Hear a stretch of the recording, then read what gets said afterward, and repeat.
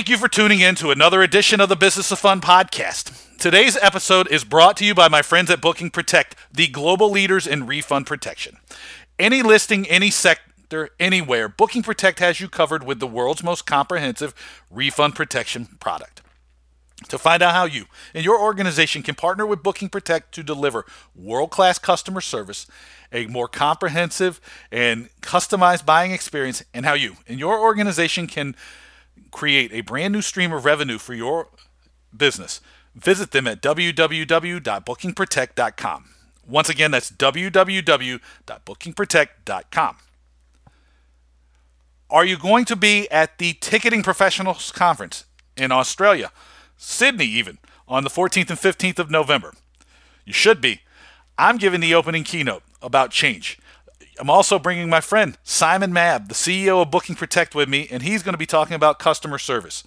Get your tickets to the Ticketing Professionals Conference today by visiting their website at www.ticketingprofessionals.com.au. That website again is www.ticketingprofessionals.com.au. As an added bonus, Simon and I are going to give you a gift. If you buy your tickets today, forward me your receipt to dave@davewakeman.com, and we will do something special for you. We're probably going to have a happy hour or an event on Wednesday, the 13th of November, and we'll get you to that. But we'll probably do something else for you too. So make sure you buy your tickets right now, www.ticketingprofessionals.com.au, and get to Sydney on the 14th and 15th of November. Also, if you like the Business of Fun podcast, you might just like my newsletter. It's the Business of Value. Every Sunday I send out a letter. It's my most personal thing that I do all week long that focuses on how you can create and capture more value, how you can give more benefit to the organizations and the people you work with and serve. It's great, and you can get that for free by sending me an email at dave@davewakeman.com. Put newsletter in the subject line, and I'll get you signed up. My guest today is someone I have been excited to talk to for a while. Not because I don't get a chance to talk to him normally, because Harrison Monarth is a friend of mine. But he has written a book that I think is probably the best book I've read this year. And you know that is not something to be taken lightly, because his book, the second edition of Executive Presence, The Art of Commanding Respect Like a CEO, just came out. And what happened, because I read his book, is I went through a process of change and rethinking my business myself. As I highlight at the very start of the podcast, I did three things almost immediately after finishing the book. I did a 360 assessment of myself where I asked about a dozen people I know how they viewed me and my business and the things I'm working on, and if they could give me some feedback. The second thing I focused on was making sure that I had better control of my emotions, not letting little stuff get to me, making sure and understanding that the emotional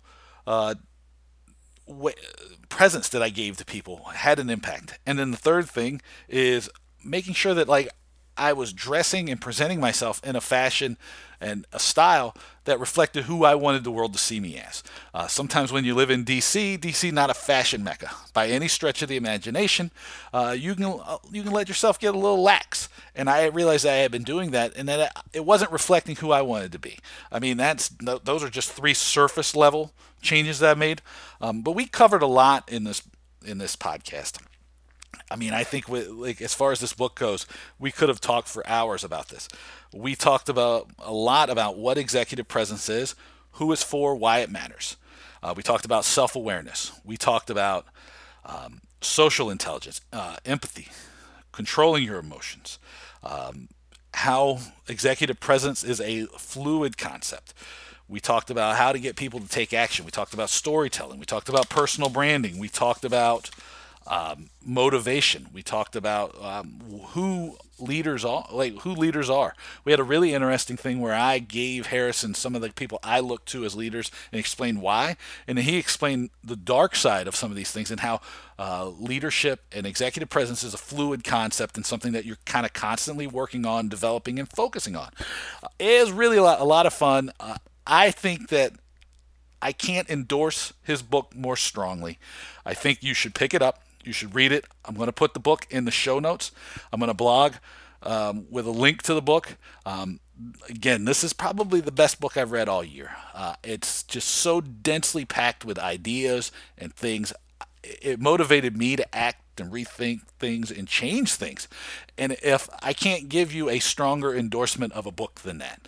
So without any more from me, here's my conversation with Harrison Monarth on the Business Fun Podcast.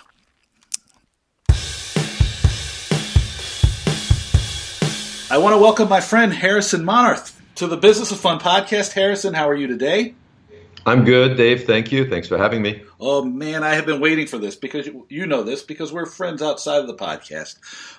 And I was telling you only loosely because I didn't want to sound like I was kissing up to you because I don't have to do that. But your book is, I think, one of the best books I've read all year, if not the best. And the title of it, just so I get that out of the way at the very start, is Executive Presence, The Art of Commanding Respect Like a CEO. This is the second edition. And I bring that up because I know that we talked about last time some of the examples in the first edition would be a little dated and almost embarrassing if we didn't if you didn't update it. But it's a fantastic book. I want to start out by saying, a couple things, and then we'll get into the conversation. Number one, I say that not because you're my friend, but because I think it is great. It is one of the most well-researched and densely packed books. It is inspiring. I've taken actions, and I wanted to give you 3 things that I've done that have had a huge impact on me over just the last month to 6 weeks since reading the book. Number one is I did a 360 assessment. I asked about a dozen colleagues and friends I sent them a list of questions. I said, look, can you tell me how you view me compared to this? And it was really powerful. The second thing that I did was I focused more on how to control my emotions, right? I think we all can get a little bit over our skis as far as our emotional control sometimes, and understanding that the way you react to the world around you is very important as far as your ability to be a leader. And then the third was one that I think we were laughing about the last time we got together in New York, was style and fashion. I live in D.C. I'm going to say that D.C. not a fashion center, full stop. And I had allowed a little bit of that to creep into my own fashion sense. It's to the point now that I make sure that I'm always wearing, even if it's casual clothes, something that reflects the image that I want to present to the world. And those 3 alone were the top 3, but there's many, many others. That said, knowing that my commercial is out of the way and I've talked about me enough, how would you define executive presence? Since you've written the book and it's a broad concept, simplify it for us. What exactly is executive presence? Absolutely. So to me, executive presence is fundamentally about influence, about having influence and having an impact, right? So you have executive presence. First of all, you don't say that about yourself, right? You don't say, I have executive presence. That's something other people have to say about you, right? Just like you don't say about yourself, I have charisma or I have magnetism, right? That just would be very goofy. And how do you know? You wouldn't know, right? Unless you asked other people. So executive presence is something where other people see you as an authentic leader, an authentic person, an influencer, somebody who inspires confidence in his ideas and her ideas, proposals, your vision, right? Somebody that people can trust and respect and want to follow, basically, right? So to me, it's a fluid combination of certain skills, behaviors, temperament, and judgment, many of them which I captured in the book, that basically all add up to this personal power that inspires and engages people. So that's so that's my description of it.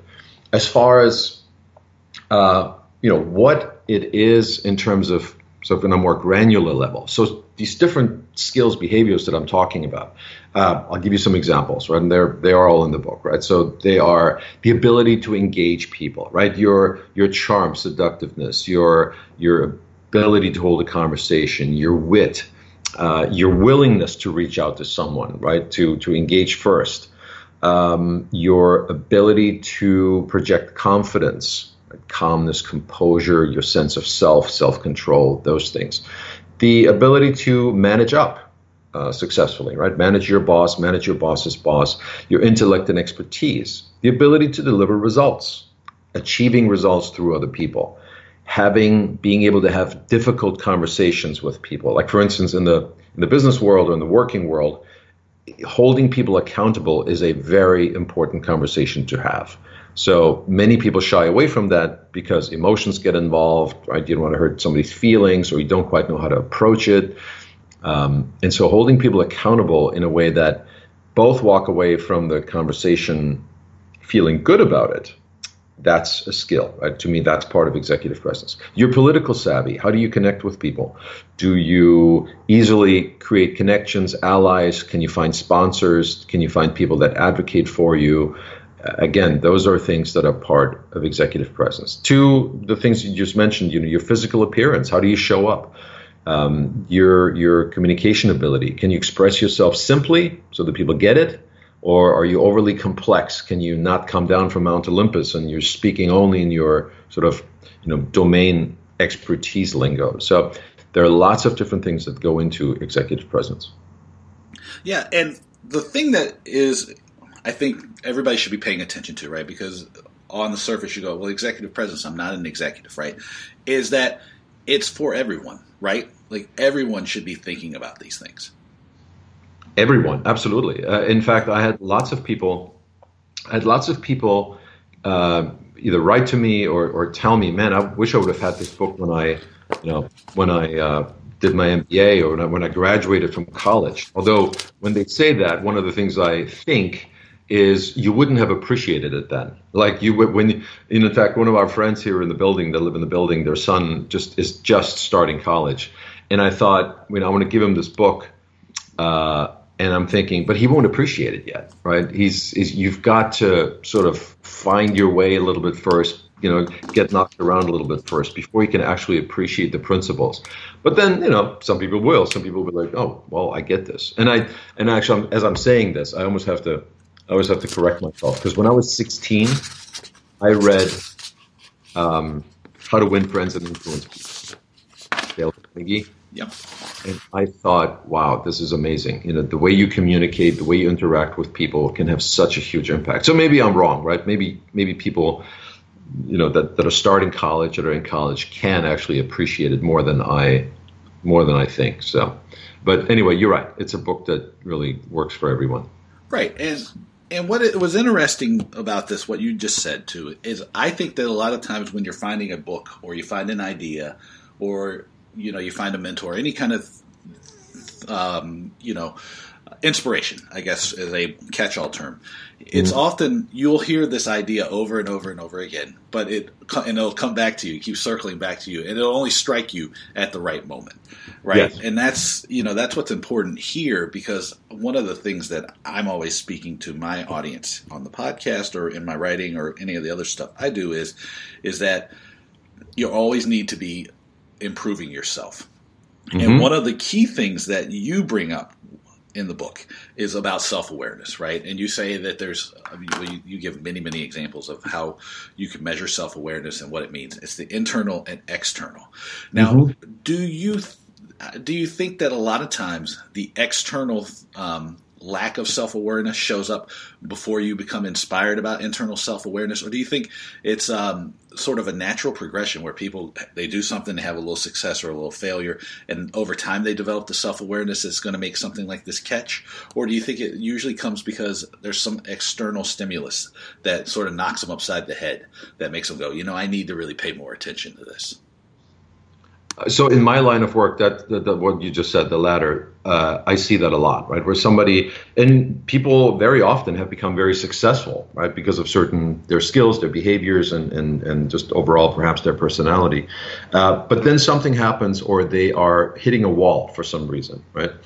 And then they have to look inward, as well as like, what is it about me that seems to, I don't know, just make something up, that seems to turn people off, or that it seems like I cannot forge long-term relationships or strong relationships. You have to look inward. Like, what is it about me? Maybe I don't value, right, being around people very much. Maybe I'm much more comfortable by myself or alone, or, as introverts very often value, sort of more solitude and more private environments, and they work very well on their own. Whereas other people get more stimulated, right, with people around them. And so but then yes, that external self-awareness is also critical, right? So what is my impact on people? So it's important to know how I feel and what goes on inside of me, my sort of profile, right? Which we can learn through assessments and through self-assessments and reflection and mindfulness, and how we feel about things and how we process things. But then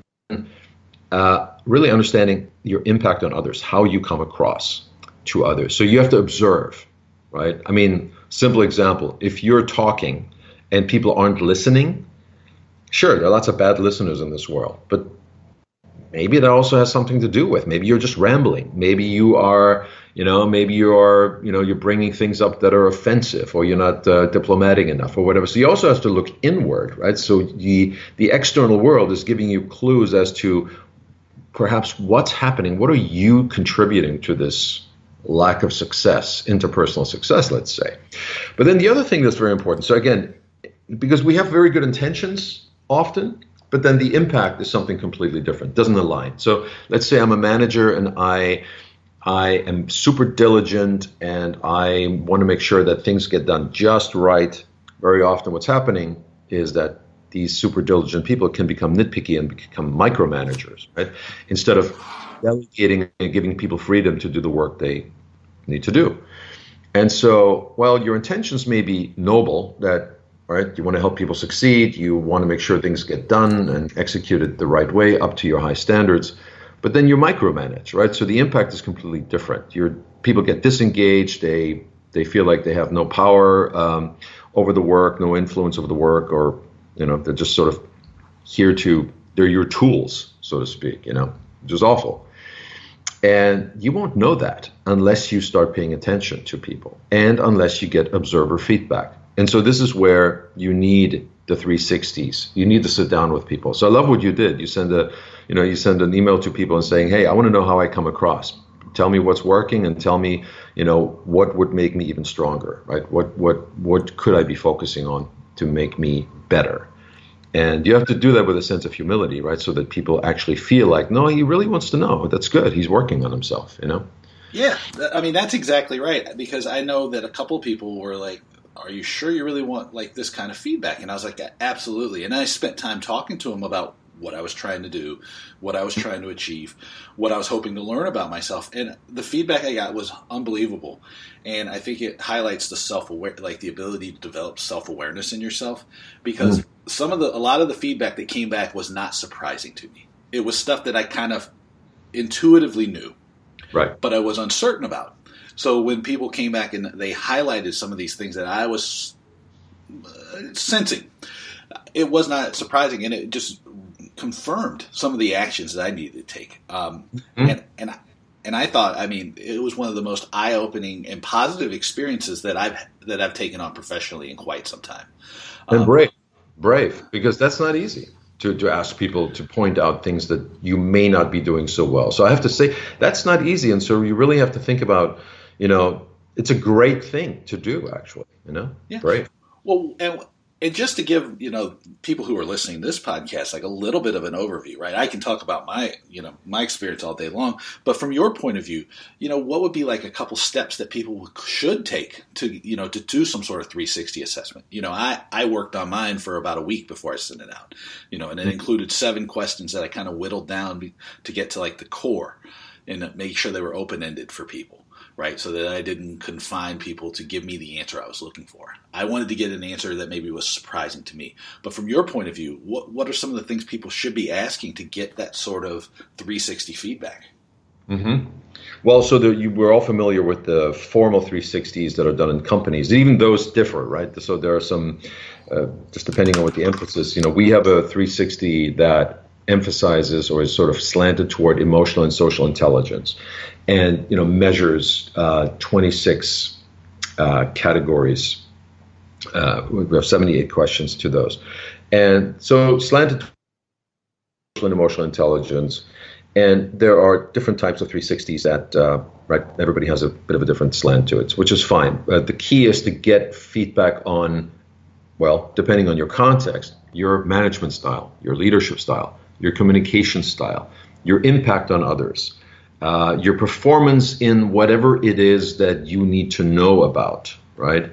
And that's very important. So you whittling down your questions and really thinking about the kinds of questions that would give you the answers you're looking for. That's important, right? And now you can do this in a way that by sitting down with somebody, if you can do a formal 360, similar to what you did, you could ask people that you trust, not necessarily your best friends or people that, love you unconditionally. They may not be the most accurate, in terms of giving you sort of unbiased, obviously, observations. But, people that you trust, and you can say, look, I'm trying to work on myself. I'm trying to develop myself. What do you think is working well for me? What are some things that you appreciate about me, some of my strengths, right? And then people will tell you, and they're happy to tell you things that they see that are working really well. And then the more important question is, what is it that I could be working on to make me even stronger or to make me even more effective, right? And then you can tailor that a little bit more, like, for instance, in my work with people, with my team, or generally as a friend, or as a leader, as a manager. How could I become a more effective manager to help you or to help people in general? So you have to tailor it a little bit, but make it easy for people to answer that question. And since people will generally not want to hurt your feelings, and especially if you're doing it face to face, that's why a lot of 360s are done anonymously. But since you're sitting with somebody face to face, or they know that who it's coming from, you want to make it easy, right? So, rather than saying, what's wrong with me? Or what do I need, where am I lacking? Or what are my weaknesses? Again, it's not something people would necessarily want to say. You could turn it around, you could frame it as, what would make me even stronger?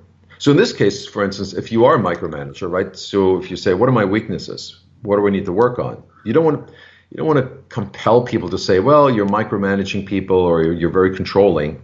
So, but if you say, what would make me an even more effective manager? How could I become stronger? Now people might be able to say, well, you know what? If you give people autonomy in the work they do and you just coach and guide them toward the standards that you've set, that will make them more engaged. And if they don't meet your standards, perhaps you can help them and help show them, how they can improve. Now all of a sudden you've got the same very valuable information about your style, but you allowed them to frame it in a positive fashion rather than, well, you're a micromanager or you're super controlling.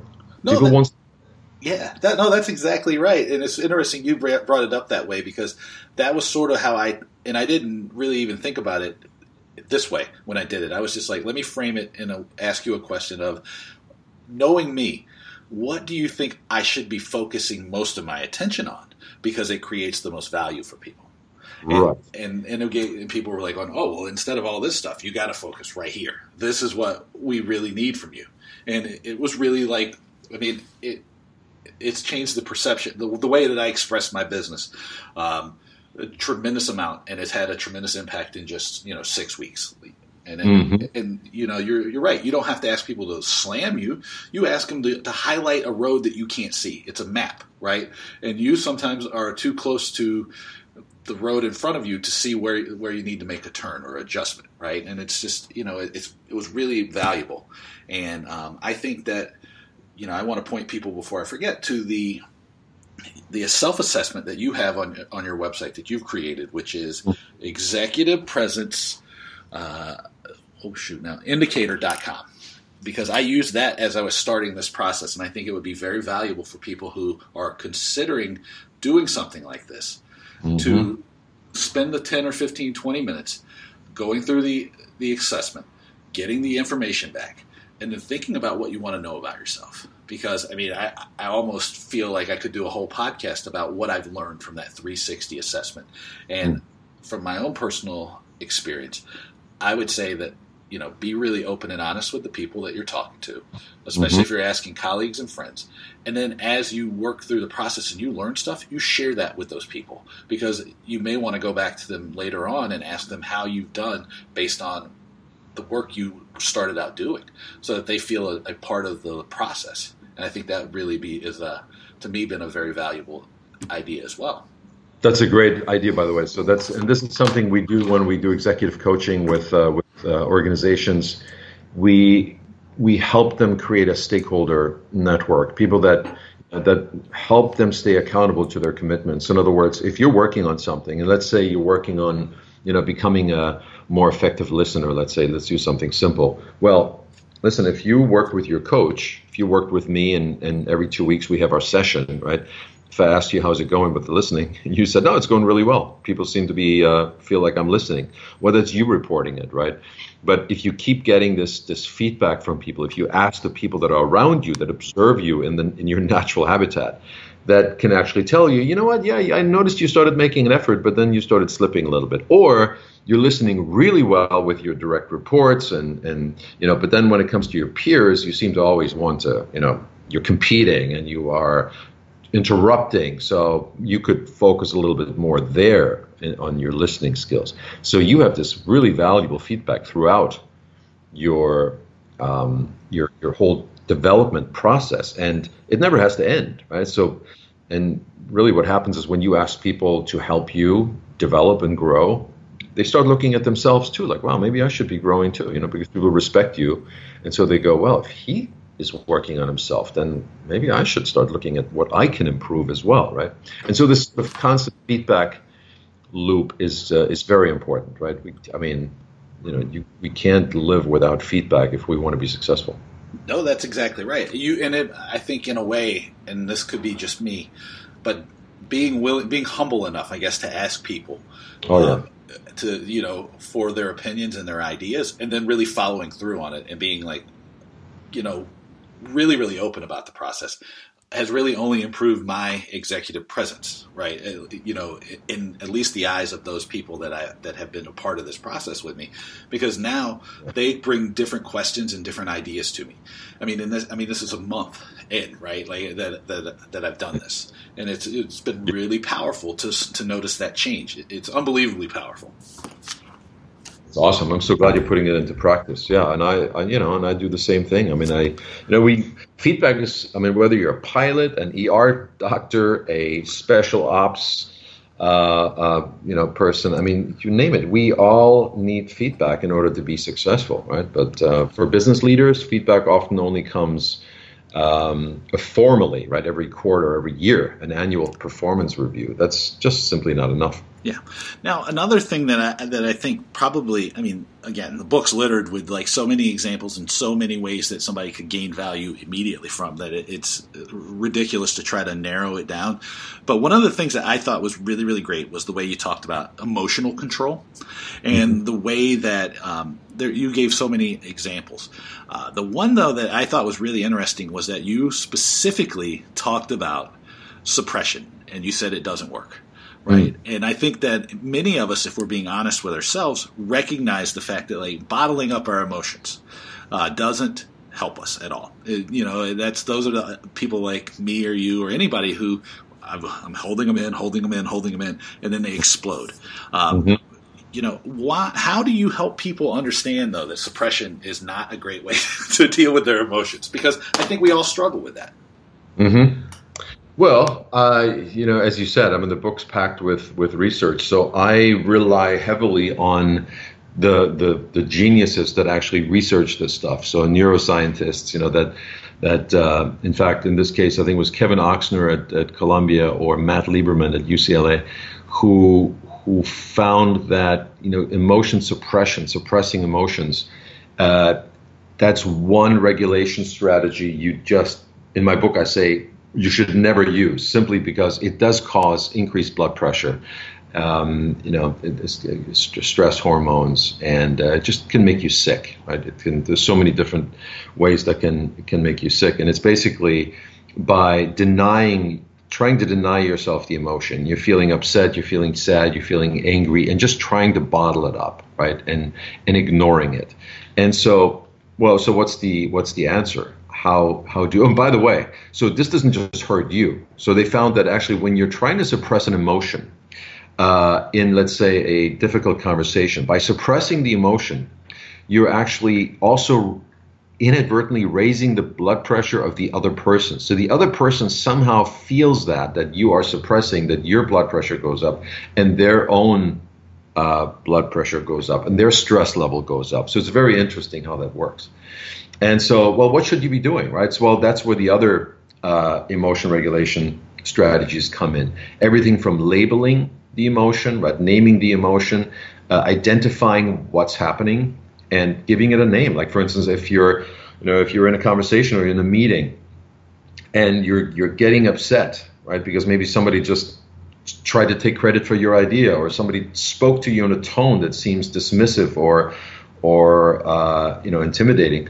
Well, right, by just simply saying to yourself, okay, I'm feeling angry right now because I'm feeling anger because my colleague just tried to take credit for my idea, and it's extremely unfair, and so that really, makes me upset.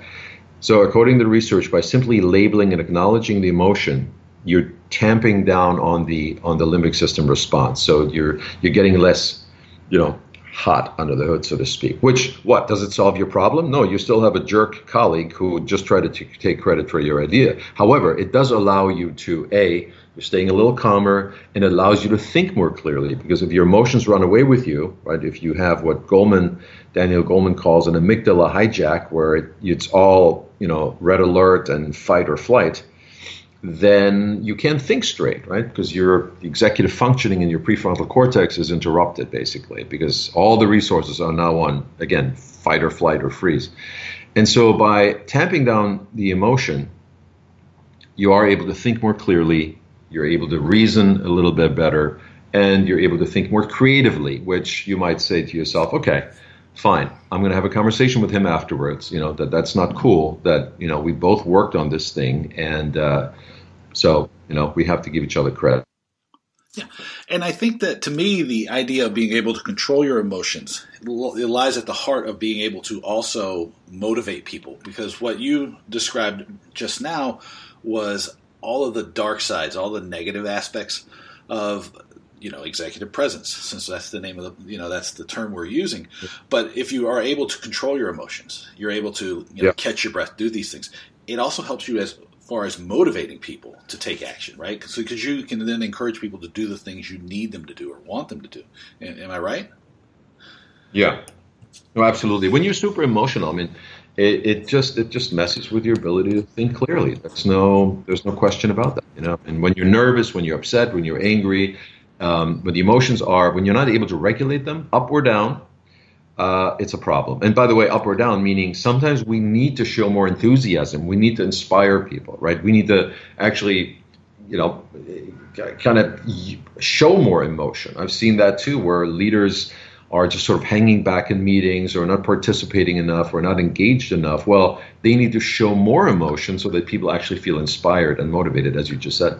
Yeah, and I think it's knowing how to do that is an extremely powerful skill.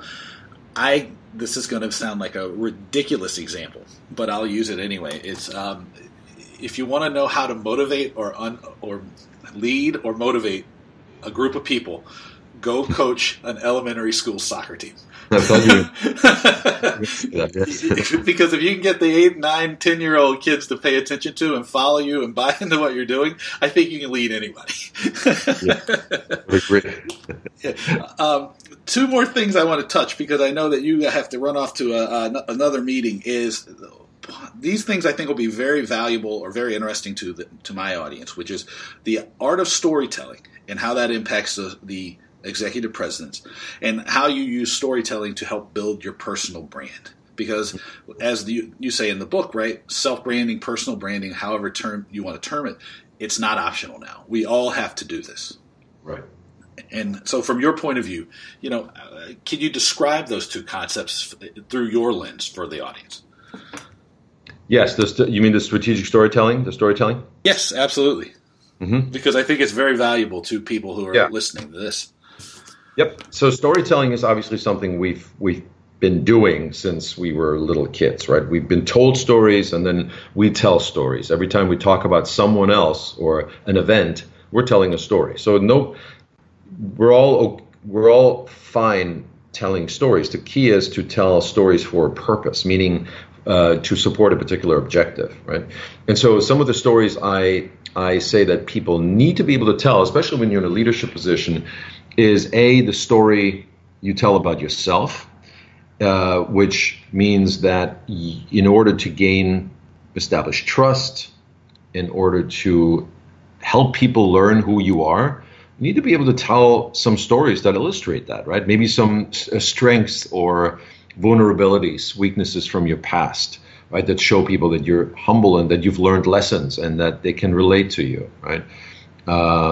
And so stories that demonstrate your strength, your competence, right? Your expertise, perhaps your reputation. So these are all important things to establish credibility, to establish trust, right? Stories you tell about yourself. We often do this in introductions. Stories that we tell our teams.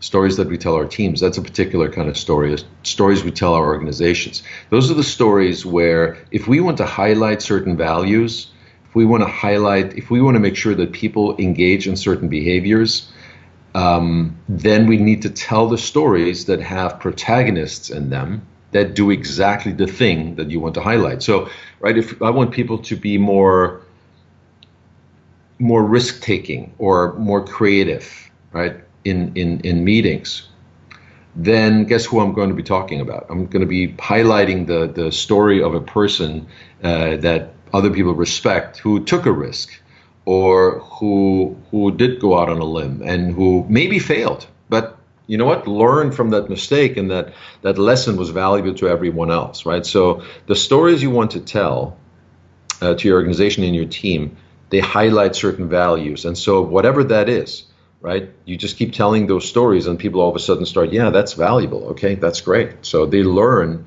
and they want to do the things that you're talking about, right? And then there are other stories. I say another story a leader needs to be able to tell is the stories others tell themselves about you. So you might say, well, how do I tell the story that others tell themselves about me? You don't really tell it, but you engage in certain behaviors and you behave with people in a certain way that makes them tell stories about you, like that you become unforgettable, right? Listen, whether that's you're doing somebody a favor, you're helping somebody out, you're introducing someone to someone else, you show kindness to someone, you go to bat for someone, you advocate for someone, your behaviors will influence the stories other people tell themselves about you. Very powerful. So if you think in terms of storytelling as a strategic tool, then it can be very, very beneficial. Some of the best leaders are excellent storytellers to simplify concepts and to basically highlight things that they want people to think about. Yeah, no, I mean, and thank you, because I think that's going to be really helpful to people. Now, the final question I want to ask you, because, and I won't put you on the spot by talking about some of the examples from the original edition of the book, but in today's world, looking out from your vantage point, can you give me 2 or 3 people that you think exemplify executive presence? That exemplify executive presence, yeah. And if you need a second, I have 3 that I wrote down. So it's interesting because I'm curious to hear who you've written down. But I want to give you something else to think about, and maybe people in general to think about. And that is some of the things that I mentioned earlier that are components of executive presence. One thing to keep in mind is that we all have an executive presence profile, right? So we're stronger in some areas than in others. We're not great at all of them. The key is, through self-awareness, is to figure out what we need to work on, right? And it's also important to realize that executive presence can shift. In other words, depending on the context. So you may be a good conversationalist in initial encounters with new colleagues, right? And be able to, shine with your warmth and your strength. But then you get nervous and tongue-tied when you're speaking to others in a higher position than you or more senior level executives, let's say, senior level managers, right? Then you fall apart. So your executive presence goes right out the window in that situation, which means, I can list 10, 20 people that have executive presence in some situations, but they don't show it in others, right? So it's such and then I can tell you people that you think may not have executive presence, and you might, And they have executive presence, but it might be a dark executive presence, right? They're able to engage people, but they are taking some of their strengths to a point where, yes, you have the presence, but it's sort of a negative executive presence. It intimidates people. But tell me, who do you think? I want to hear your three. Who do you think? Yeah, and the way you laid it out is great, because I know when you said it, it's obvious, right? Because negative, I think we see so many examples of them today. Yeah. And I was looking for three that I thought exemplified it in an aspirational way. Yeah. And in a way that, like, even if you don't agree with them or you don't believe in, exactly what they're saying or doing, I think you can look at them and go, like, I understand why people look to them as leaders. Right. So the three people I wrote down were Pat Riley, who coached the Showtime Lakers and the Miami Heat and the Knicks and is now an executive for the Miami Heat. Nick Saban, who coaches the University of Alabama, and Barack Obama. Mm-hmm. And, and because to me, it's like, it's not a political statement or a sports statement, even though I went to Alabama, as almost everybody knows. It's more a reflection of, they all take a different tenor, but they all share a vision. They all are excellent at communicating their points. They use motivation in the right spots. They also will use their words to make a point in a way that doesn't necessarily call somebody out specifically. They do seem to be able to control their emotions or use their emotions, anger and happiness and sadness and all the different ones in a way that's more controlled. They kind of fit to me, and I think it also highlights a gap in, just leadership maybe around the world, is that I led right away with like two people from sports. Right. Yeah, exactly. And here, listen, and if you were to look at these people that you just mentioned, and you said, okay, so clearly, because some things stand out to you, right, as, having executive presence, well, you would probably be equally able to find instances where you felt like they were lacking executive presence, right? And so this is to my point of this shifting executive presence. If you don't monitor, if you don't manage this executive presence, right? Because we all have executive presence in some way. Some people are super, they're great conversationalists. They're very confident, and look great. But then you can find other areas where they don't have it. So Martha Stewart has great executive presence, and she went to prison, right? Oprah Winfrey has amazing executive presence. Elon Musk has executive presence. But look at Elon Musk's. I talk about Elon Musk. If you've read the book, I talk about him, in many different. I use him as an example. Well, he's a great example, right, of like how fluid it is. How fluid it is, and how his impulse, his lack of impulse control sometimes can absolutely hurt his executive presence financially and reputationally. So I think that's something to keep in mind, that you don't just, hey, looks like I have executive presence, I'm done, good, moving on to the next thing. No, it's something you will always have to monitor, and depending on the context, right, you may have to tweak it, you may have to work on it, and but that's the beauty of it, right? It's something. It's like golf. You're never perfect at it. But I think that's what makes it awesome, is the fact that it is something you kind of constantly need to cultivate, recognize, and work at. And be aware of. Yes, absolutely. Harrison, where can I point everybody to find out more about you and your book and all the stuff you're doing? Absolutely. So, the book's called Executive Presence, The Art of Commanding Respect Like a CEO. It's on Amazon and in your bookstores. And it's also now out as an audiobook. So if you'd rather listen to me talk for 9 hours straight, that's perfect. That's available now on audible.com. And certainly, if you're interested in the coaching, the company is called Guru Maker Executive Development. We work with Fortune 500s as well as with entrepreneurs. And gurumaker.com, GURUMAKER.com is where you can find us. Awesome. Harrison, thank you so much. Thank you. It was a pleasure. Talk to you soon. What'd you think of my conversation with Harrison? I would strongly encourage you to go pick up his book. The second edition of Executive Presence, The Art of Commanding Respect Like a CEO, is in bookstores everywhere, and I took action on the stuff I learned in it, and I can't recommend the book strongly enough. This is probably the book that I have been pushing out to people I know the strongest since Annie Duke's book, Thinking in Bets. It's the best book I've read this year. It's so dense and so filled with like great ideas that I just really wish I could just give all of you a copy, but I can't. So so go buy it, order it today. Visit the indicator, at executivepresenceindicator.com, and take the self-assessment. I think you'll be surprised at what you find. It is awesome. As always, you can find me by visiting my website. It's www.davewakeman.com. You'll find my blog there, which I update daily. I also have added a store. It's now live. There's one thing in it, but there'll be more later.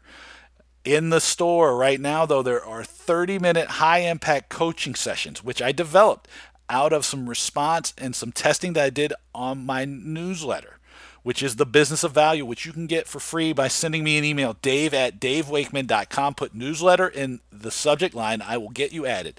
These 30-minute high-impact coaching sessions are an incredible way to rethink, reimagine, or revisit what you're working on and to get you focused in the right direction. You can find them on my website. If you are going to be in Australia, there's two things going on. At the start of the program, I talked about the Ticketing Professionals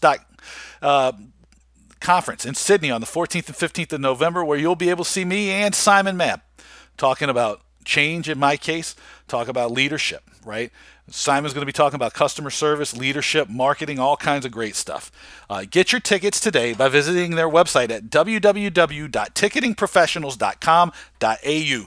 Again, that website is www.ticketingprofessionals.com.au. Also, I didn't mention it at the front, which is a lack of thought on my behalf, but I am hosting an event on Monday, the 18th of November in Melbourne. Not Melbourne, because they told me that if I said Melbourne, they could tell I was an American. So Melbourne, Australia, called Fans for Life. Creating and keeping customers in the modern world. It is a one-day workshop. It's going to be only the second time I've ever done anything in Australia. A full day of talking about building customers, keeping them, growing them, storytelling, customer lifetime value, the life cycle of a customer, using technology to engage with your customers, growing a worldwide customer base and fan base, understanding how to use technology and merchandise and all these different ways to create streams of revenue, opportunities to engage, and all kinds of really exciting stuff. You can find that link to get your tickets to the Fans for Life on my website. I am going to create a special tab that will send you right there on my website. But Fans for Life is in Melbourne. To get more information, or if you don't find the link, send me an email, dave@davewakeman.com. Put Fans for Life in the subject line and I'll hook you up. As always, I want to thank my friends at Booking Protect for being great partners on the Business of Fun podcast and just business in general.